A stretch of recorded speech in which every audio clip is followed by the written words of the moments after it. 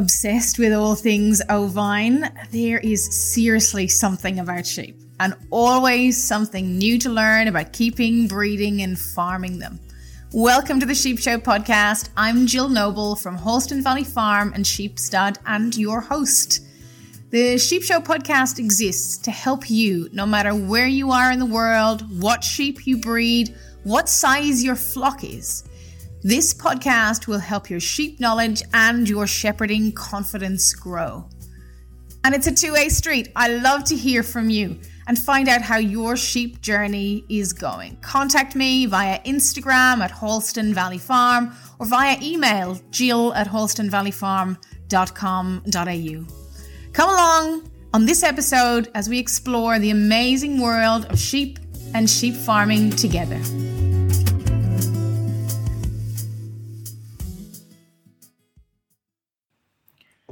Okay, so probably you don't really want to hear about this topic. You're probably sick to death of it, but it's probably about time that we talk about vaccination in our sheep. And I'm saying you don't want to hear about this because we're probably sick to death of hearing about vaccinations that we need to get and the reactions that sometimes can happen when we get vaccinated. Anyway, let's go back to our sheep. It's a much more pleasant topic to talk about. So most of us, if not all of us, at least vaccinate our sheep mainly for a series of clostridial or bacterial diseases. And we're going to, in this podcast, we'll have a bit of a chat about why vaccinate and then for what do we vaccinate. So really trying to get our head around some of these particular diseases that we kind of think we know, but do we really know them? So obviously vaccination is about prevention, really prevention, particularly preventing some of the most serious sheep diseases. And the two that can impact us most in Australia are tetanus and pulpy kidney. So this is why we might vaccinate, for example, with a 5-in-1. So vaccination stimulates the body to actually put up a bit of a, defense line, if you like, to a particular disease. And the vaccines work by either exposing the sheep to a live organism in a safe form. If you've ever heard of the scabby mouth vaccine, that's what that is. It's actually live, but it's quite safe. Maybe it's a dead version, a dead organism, and that's the blackleg vaccine, for example. Or with vaccine, the ovine Johne's vaccine, which is called Gedare here in Australia. This is an inactivated one. Or maybe there's a part of the organism that is in the vaccine. And if you've heard of a foot rot vaccine, that's what that one does. So they're sort of split into those sort of categories. Obviously, all research tested and so on and distributed by animal health pharmaceutical organizations. So the using vaccines really helps us to control, manage, and of course prevent diseases in large vulnerable populations. Does that sound familiar to anyone? And making it and providing this herd immunity. So the vaccine, or if a disease does get out, at least it's not going to wipe everything out. So for us in Australia, we primarily use a vaccine called 5-in-1, but you can use other in-ones. But generally, it's a series of vaccines all classified together, which is quite amazing, really, that they're able to sort of do this. And we're going to look at, I'll talk you through all the 5 that's in the 5-in-1. And for us, this is again prevention. To do the vaccines. The organisms that I mentioned can either be found in or I suppose ingested by the sheep. They can either be in the soil and the sheep can come exposed to them, or something in the environment can trigger that particular sheep. And of course, in some instances, it can kill the sheep particularly quickly. So it's kind of interesting that can actually happen. So let's look at what these are. So let's look at tetanus. Tetanus is, a lot of us know tetanus. Most humans have actually had a tetanus injection. I know I had mine. And if you haven't had yours updated in the last, 5 or 10 years, you probably should get it updated, particularly if you're on a farm and you're perhaps throw a bit of caution to the wind like I do and get yourself injured or scratched and the like. But tetanus is caused by a toxin that's actually produced by a particular bacteria. And this lives in the soil as spores in the soil.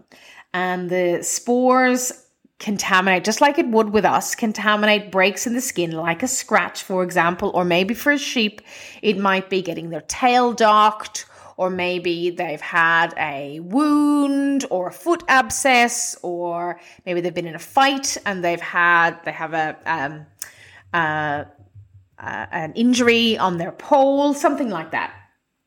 And that bacteria can contaminate and get into that break in the skin.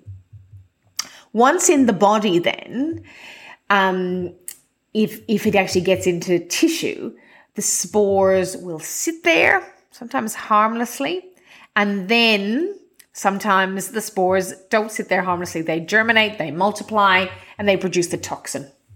And then the toxin spreads to the nerves, and then with tetanus, it spreads to the spine and the brain, which results in, nervous system reaction. So it actually impacts the nerve system. So things like convulsions, things like muscle spasms, these sorts of things. And in case of tetanus, most sheep who get tetanus die.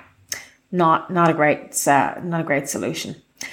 And the only way to really know if you have a dead sheep is to do an autopsy to actually rule it out. So, and of course, you can get vaccine errors where you think a sheep has been vaccinated and, for example, for whatever reason, they haven't been, or you miss one. And then sometimes, for example, you might see a sheep dead and you think, oh, what's going on? And often it is something like a vaccine error. So that's our tetanus, probably something you know already there, but just interesting to sort of see where it comes from, what causes it. And of course, that's helping us understand how this is something we can't really prevent.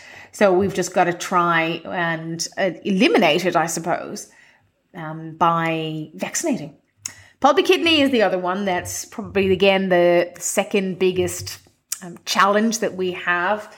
And again, another toxin that's produced by another different type of bacteria. And what happens is that these are the bacteria and the toxins that are produced are present in the intestines of normal healthy sheep, and the bacteria multiply, and then they go out through the droppings of the sheep, so the sheep manure, and that multiplies, and then the levels of toxins build up quickly.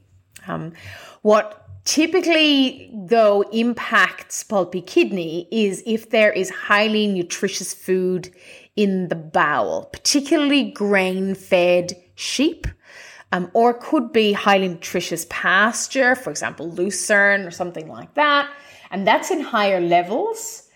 And what that's going to mean is that the bacteria can multiply really, really quickly, and that can produce a lethal quantity of the toxin. And the toxin then causes damage to blood vessels, and those include the kidney.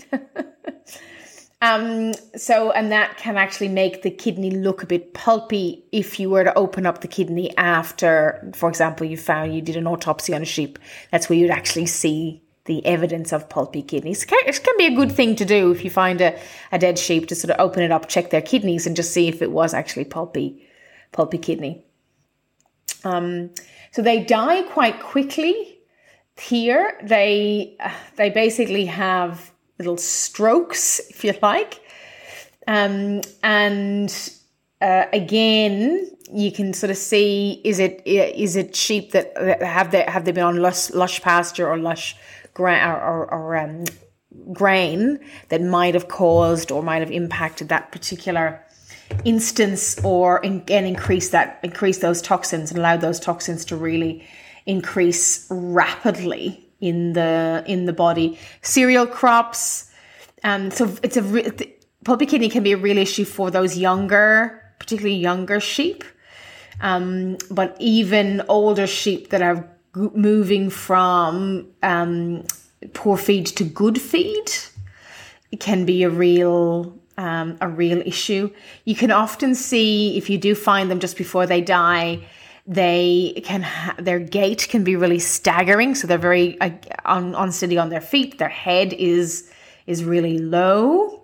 Their head might be to the side. Sometimes they might have scour and diarrhea, and they often have convulsions. So again, those sorts of symptoms that you can actually see with pulpy kidney.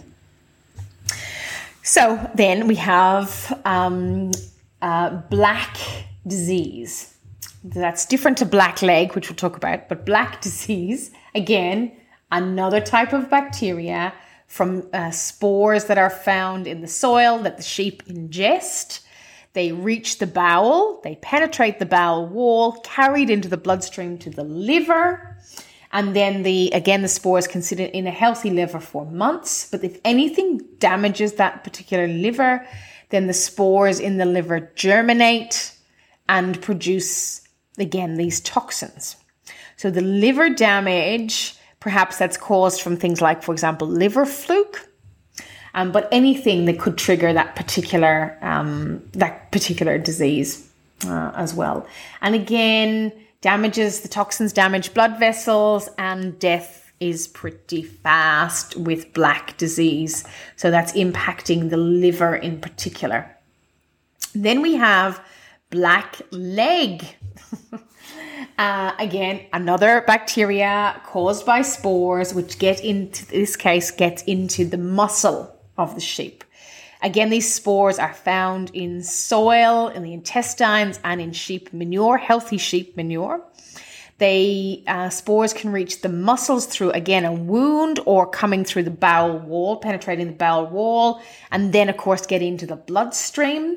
Once in, then they remain in there unless the muscle is damaged. So once the muscle is damaged for some reason, the spores multiply, release the toxins, and then the muscles become dark and gas bubbles develop. So it becomes very spongy. And any muscle that is affected by black leg, mostly the legs, but it can be the heart or even the tongue, and any age of a sheep can be impacted. Even lambs that are a few days old through the navel can actually get black leg. This is why colostrum is so important, because if you've vaccinated your ewes for 5-in-1, including black leg, then that would go through in the colostrum to the lamb. And something else interesting about this particular, these spores, is that they can be dispersed by wind and rain. So very easy to transport, I suppose, around different farms and things like that. So that's your black leg, mostly legs, turning the muscle dark, and it can feel very spongy as well. The next one is malignant oedema. And again, or braxy, sometimes this is called. This one's very rare. And again, another sort of, another bacteria. You can look up the names of the bacteria if you want, but they just all sound very, very scientific. This particular one is very rare in Australia, which is good. It's found in the soil and in the digestive tract of healthy sheep. It occurs when you have the wall of the abomasum, which is one of those 4 stomachs, that becomes damaged. One of the reasons that wall can become sensitive or damaged is if the grass, for example, is frozen. So I guess it goes into the stomach and burns with the frost, burns. And the bacteria again multiply in the wall of the abomasum, produce a toxin, and then treatment is futile, really. We probably won't even know what's caused the sort of the issue with the sheep. This particular bacteria with the oedema infects wounds or bruised tissues and can cause them to discolor. And funny enough, this one can actually be spread by crows as well. So, but it is rare. So that's good to know. Yeah, that's good to know. Basically, all of these diseases are pretty awful. And we don't really want any of our sheep to actually be impacted by them. Probably the only other disease that it's good for us to be aware of, jury's out on this one, whether it's an issue, but it definitely is an issue for some farmers, particularly I believe in New South Wales. Well, it's cheesy gland would be the other one to just be aware of. This can be a real issue when you have rams who fight. So cheesy gland, another bacterial infection, and it causes abscesses or boils in internal lymph nodes and organs, particularly the lungs. You just Google cheesy gland, you'll see lots of pictures of cheesy gland in lungs of sheep in the abattoir. When they go to the abattoir, they often find it. And in this particular instance with cheesy gland, your sheep, some may die, but a lot of them they're just ill thrift. If they were a wool sheep, they will grow less wool, but often you'll see it in a condemned carcass. So really interesting. And then of course, it's not good for the sheep industry, because it's a loss of meat and it costs quite a lot. So you will hardly ever see cheesy gland unless they have very large lymph nodes, particularly front of the shoulder or under the jaw sometimes.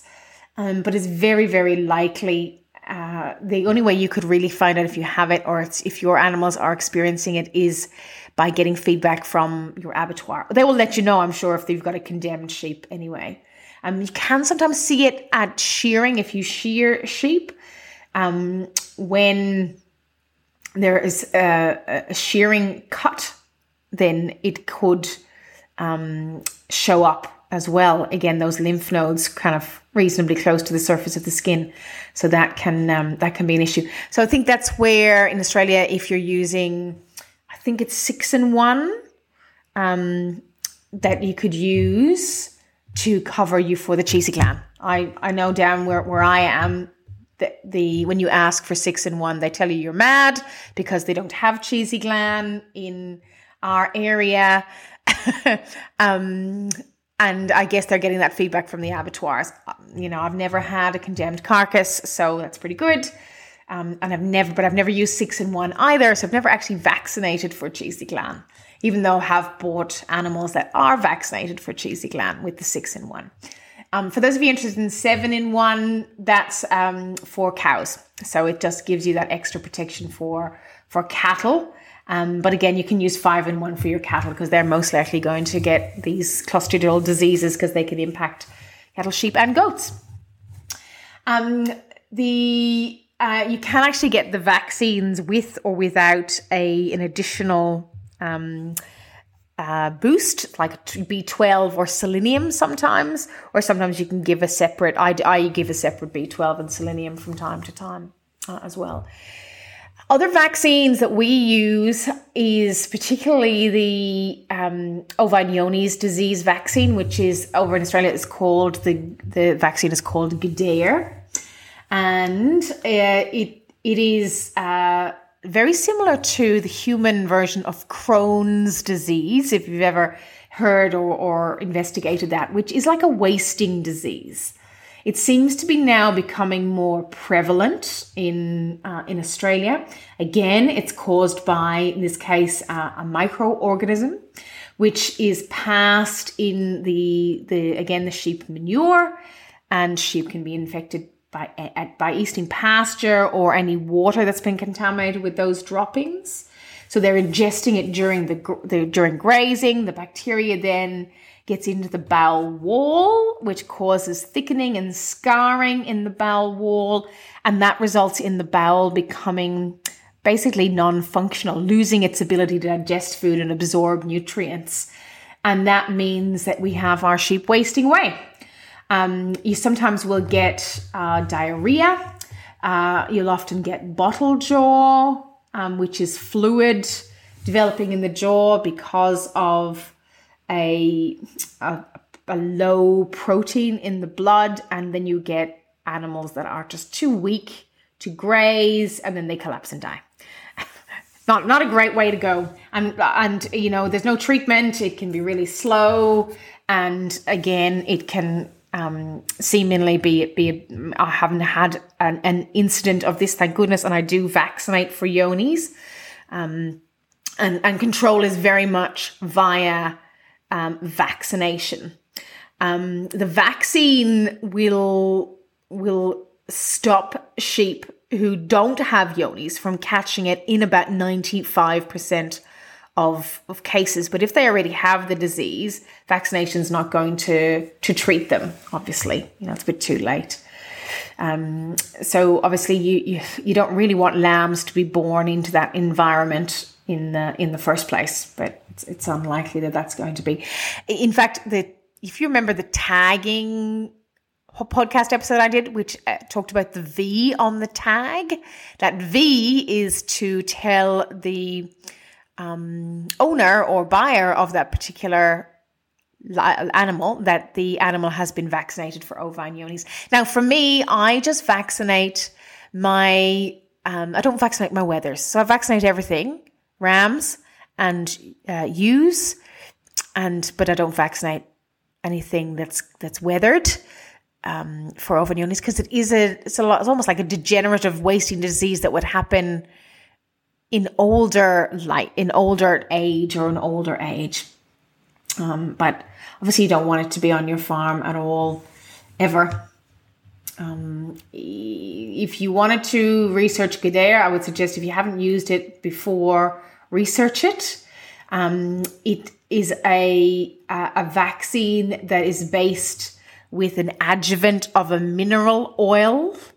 And if that mineral oil is injected into humans, it's very dangerous. So that's what makes Gedare so dangerous. But they need to use that mineral oil to carry the vaccine into the animal. I can't believe how that particular mineral oil is obviously not so dangerous for sheep. But there you go, something to sort of look into potentially. But obviously it's been tested, and the companies that distribute it have done all the testing and the research. You can get a vaccine for foot rot. You can also do genetic testing to look at the propensity of your flock for foot rot. We might do another session on foot rot another time. Foot rot, again, is another bacteria. It lives in the soil, and you can use the vaccine to control foot rot. And again, the vaccine is based in a mineral oil, so again, quite a dangerous vaccine. But anyway, I've never known anyone to use a foot rot vaccine, but you can actually get it as well. Other vaccines you can get would be vaccines to prevent scabby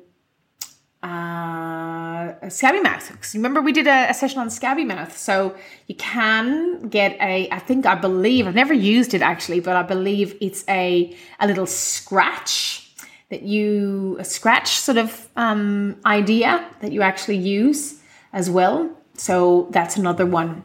As well. And another vaccine, I've never used it, is called Erivac. And Erivac, again, is another bacteria which is found in soil and in the bowels of sheep. It can enter wounds, obviously soil, so it's coming through the sheep. It can enter the wounds into the bloodstream, and it causes bacterial arthritis. This one, I mean, again, you got to think, is this likely to happen? Me, I'm likely to get it and things like that. The idea would be, is the issue that the airy bacteria, is that an issue in your area? So that could be something to look into or talk about with your local vet and things like that. And that can be something to sort of investigate. But again, not something I use as well. Interesting enough, with the 5-in-1, you can't overvax. So if you're vaccinating, you think, have I vaccinated this animal before? I can't remember. What should I do? Vaccinate. Yeah, you can't over-vaccinate. You give them a lamb in their first couple of weeks of life.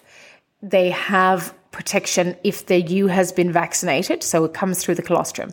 And then when you're marking them, you vaccinate them, which stimulates the immune response.